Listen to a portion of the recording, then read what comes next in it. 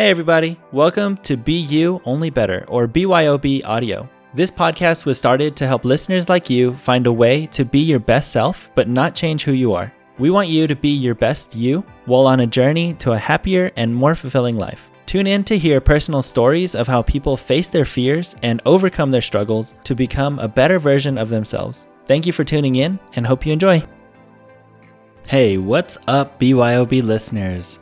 We have just released 20 episodes as of today, and I actually wanted to start to do something special. Please feel free to email me with your feedback on this added shot of wisdom from me. For my first share, I wanted to start with the naming of the podcast. So I've actually had a lot of compliments on the name for, like its creativity, and to their surprise, the podcast actually ends up being really good and has nothing to do with alcohol other than the puns.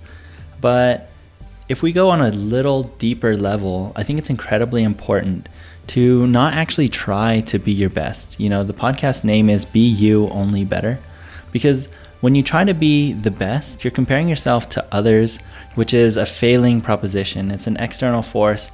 We already have so many social pressures, right? So the reason I went with Be You Only Better is to channel the mindset of being your best self. So that way the motivation and drive is coming from within and not from an outside source that can cause unrealistic expectations. Just like I was saying earlier about social pressures, there's so many out there that really, push you into, maybe not essentially being your best self, or you start to compare yourself to other people. So, this is really something that we are trying to avoid. What I have come to realize is that you'll never truly be happy until you figure out what you have passion for, or what you love, or who you are as a person and what you stand for.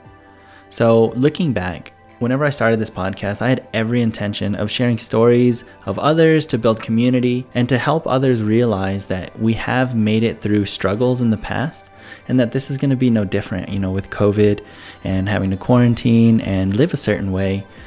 So with every single shared story, I always hear just how much risk and uncertainty there was.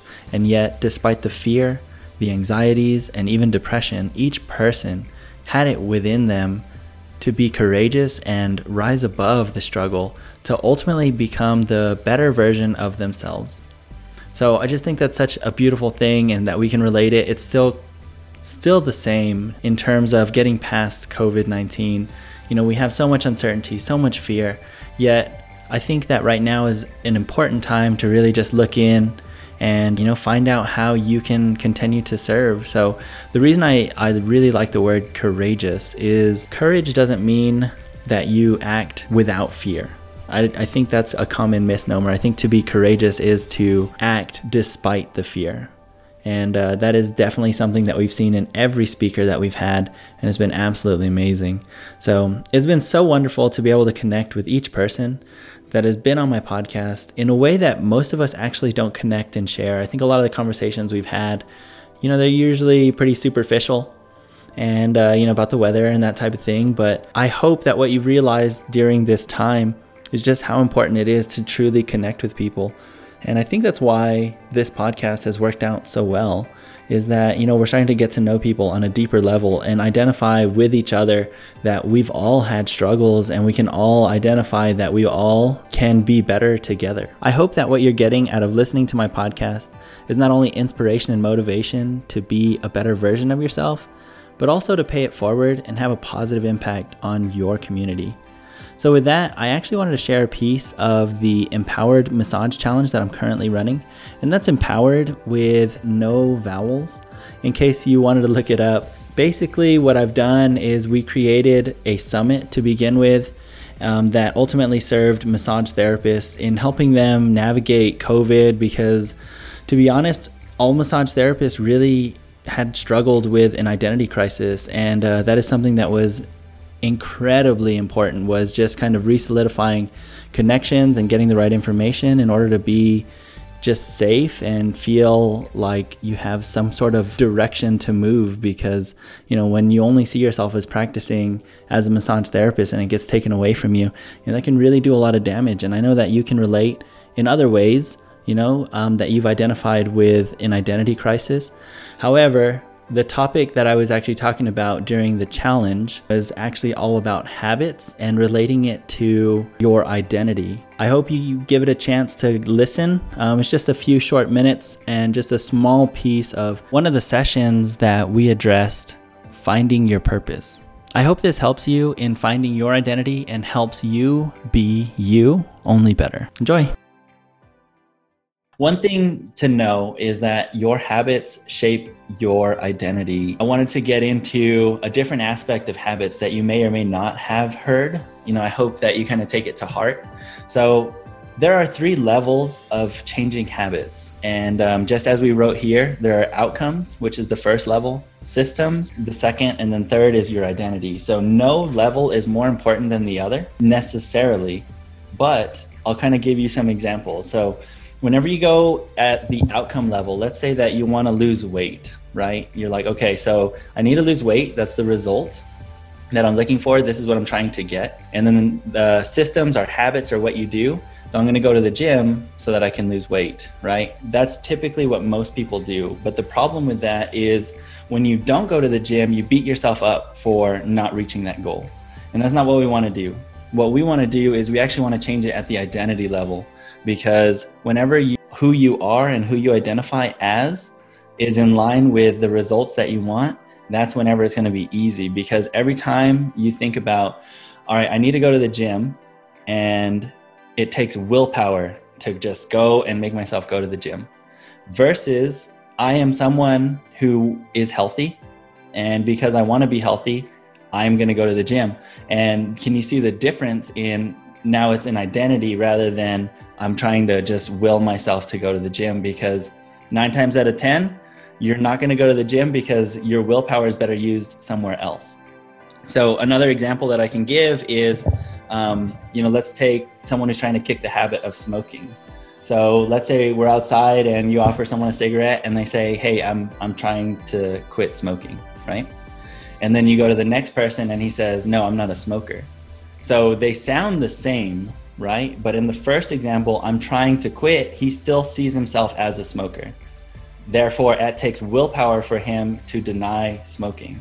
Versus the second person who said, no, I am not a smoker, which means, no, I'm not going to smoke. It doesn't take willpower because I don't smoke. I identify with someone who doesn't smoke. Now, nothing against smoking. I'm just saying this is an example, okay? With that said, one other thing is like healthy eating habits. We always think about trying to eat healthier and those types of things. And the issue is most of our changes, again, are at the results level or the outcome level where we're looking at goals.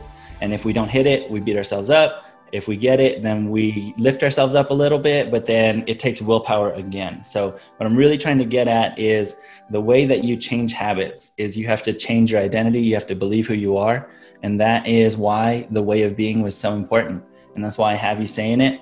And, that's why you need to see it every day, is because now you get to ask yourself, what would this person do? So in terms of being a healthy person, now you get to ask, what would a healthy person do in this situation? So you look at a donut versus you look at, I don't know, not a donut, some healthy dish. And you would ask yourself at that moment, what would a healthy person do, right? So the goal is not necessarily to not eat the donut. The goal is to be a healthy person. So we're looking at long run, big thing. So I've had some of y'all who told me that y'all were doing like marathons and, just absolutely amazing things. And the goal, right, was at that point I want to run a marathon, but your real goal was to be healthy, and you may have not said it, you may have not put it out there, but that was ultimately what you wanted. And you felt better whenever you're doing that. So let's say instead of saying, hey, I want to run a marathon, because when you're done with the marathon, then what happens? You accomplish your goal and you're like, well, okay, I think I'm good. I can go celebrate and go eat a double cheeseburger. I know that's what I did after my marathon. So anyways, the point is that we don't want to just run a marathon. We want to be a runner. We don't want to just eat healthy once. We want to be healthy. Does that make sense? Is everybody with me on kind of what I'm saying in terms of identity?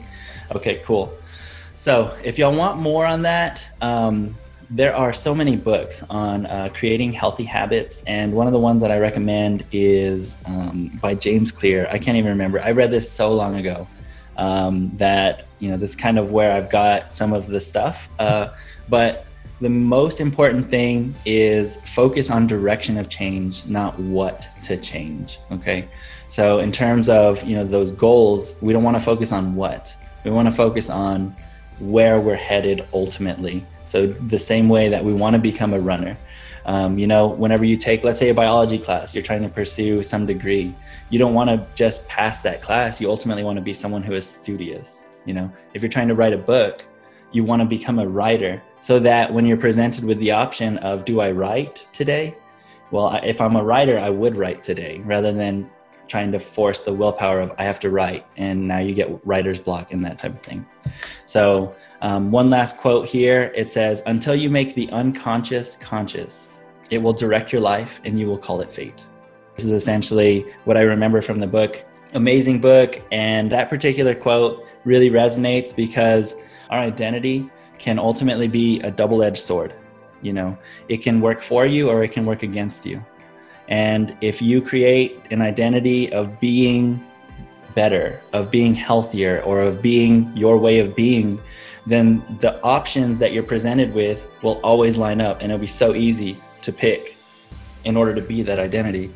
But if you see yourself as a smoker, if you see yourself as, these other things, or you say, I don't know, you can type in the chat box if you agree, if you've ever said this: I'm terrible at directions. I'm bad at math. I'm always late. I'm not good with technology. Has anyone ever said any of those? So these are the stories that we habitually tell ourselves and ultimately identify with. And the sad truth is we have this internal pressure to maintain our self-image. We don't ever want to be wrong, right? Yeah, exactly. So a lot of you end up saying these things to yourselves, and you're not going to grow out of it because you are locking yourself into that. And I do the same thing. I promise. I'm Asian, so I'm naturally good at math. No, I'm just kidding. No, I always say, hey, I'm always late, remembering people's names. I'm not good with remembering people's names. And then how are you supposed to remember names? So those are the beliefs. Those are the way we see ourselves that ultimately keep us from growing. So if those are some of the things, really take a moment and just think about all the things that you tell yourself, catch yourself in that moment, and then look at your way of being and say, would this person say these things? Would this person do these things? And that's ultimately how we create an awesome person in terms of your beliefs, your self-image, but then also that's how you help create better habits. And it also helps you in the times of decision, because how many times have you been in a decision, you're like, oh, okay, So I want to end with this. In terms of becoming another person, or not another person, a better person, sorry, you have to vote for yourself. So what I mean by that is every time, let's say you want to be a healthy person, every time you go to the gym, you put one vote in on being a healthy person. Every time you eat a healthy dish over a not healthy dish, you put another vote.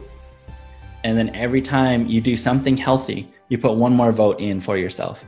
Now then, there are going to be times where you not mess up, but you don't make the best choice, and you maybe ate a double bacon cheeseburger. So then, yeah, it's a negative vote, right? But the cool thing about changing your identity is that it's a majority vote.